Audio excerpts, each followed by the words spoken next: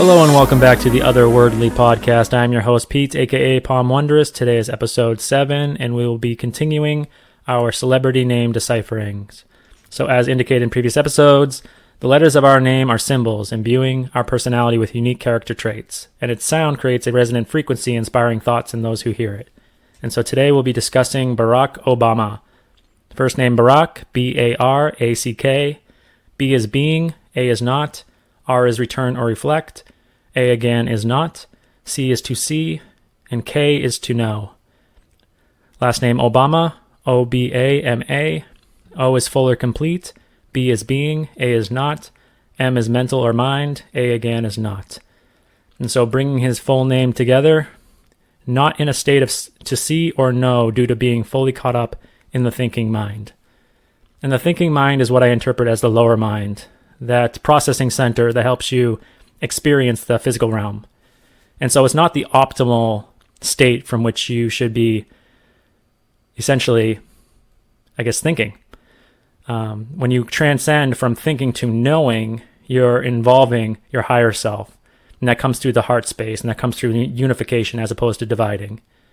And so this actually made me think of a Walter Russell quote, and that is, thinking is electric, knowing is magnetic. Meditation is the key that will open the door to your inner self, wherein lies the true power for material manifestation. For as sound springs from the silence, so does positive action come from inner knowing. Be still and know. Walter Russell. And so essentially, this also actually reminded me of a comment that I left on a friend's Instagram post recently. And actually, rather than trying to remember what I said, I'll bring it up. She had actually posted an image referring to magnetism, and I thought it was really a well-posted phrase. And the comment that I made, sometimes the words just come out really clear, and so I'll read it to you. At my current level of understanding, I believe magnetism is simply the effect of the emergence of polarity, and this polarity the result of our dividing perception. In our judgment of what is good and what is not, we divide and create separation in that which was once whole.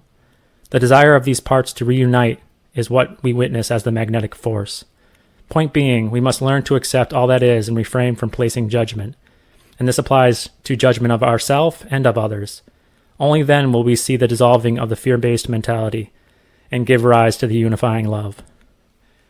And so with that, I'll end it here. If you found value in this content, or if you found this content to be of value and would like to help support future episodes, please consider becoming my patron at patreon.com/Palm Wondrous. Thank you, and until next time, be whole with light and love. Bye.